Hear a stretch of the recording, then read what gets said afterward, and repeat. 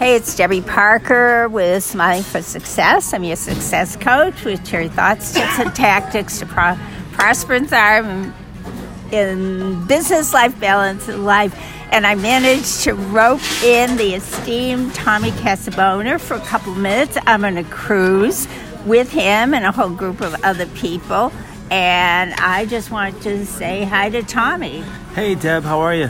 Hey, what's going on, Tommy? So the reason I want to interview Tommy is one of these people who's born and raised in New York, in the New York City, the New York City suburbs, and he has the most wonderful New York City accent. And I've been there, coming from Massachusetts and going to school in another state, and everyone said how funny I sound.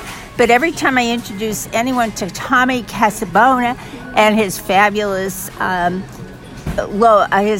podcast, which you can find on alwaysbebooked.com, people say to me, oh, I love his New York accent. So do you like it, Tommy, or do you not like it, your accent? Well, I guess it's something I don't know if I'm too conscious of. I'm only conscious of when people bring it up.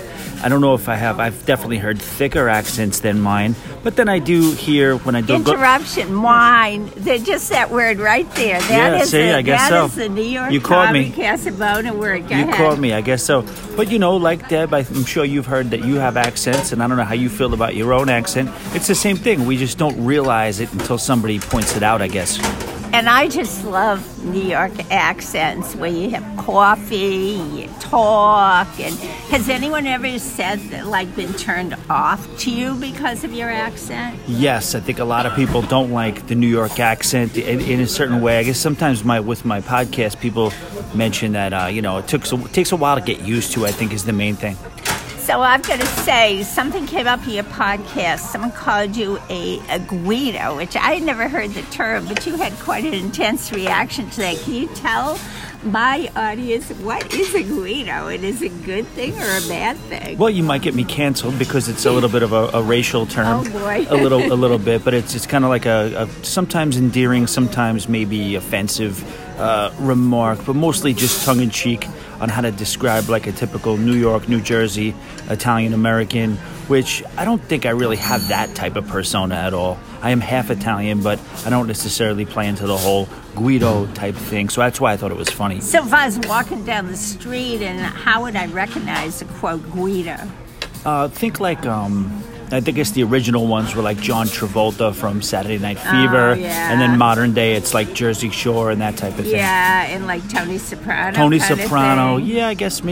Awesome. Yeah. Okay, good. Yeah, New York has a life of its own. It lives its own life. I personally, as you guys know, I love to go up to New York, and Tommy fled New York for Florida, but he goes back and forth, and I love Florida too. What's your favorite part of Florida? My favorite part of Florida is South Florida. Specifically, I'm partial to the Fort Lauderdale area. Yeah, Fort Lauderdale is an awesome area. Tommy, I'm not going to keep you too much longer, but please, how do we keep following you and find you? Oh, thank you, Deb. I appreciate it. This was fun. Tommy at alwaysbebooked.com. That's my email address.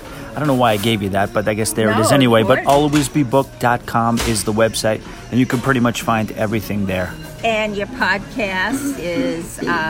Yes, you can find it Always Be Booked anywhere you like to listen to podcasts, but if you do go right to the website, you can play it from there as well. Awesome. Thank you so much, Tommy. We love you. Love you too, Deb. Thank you so much. Bye.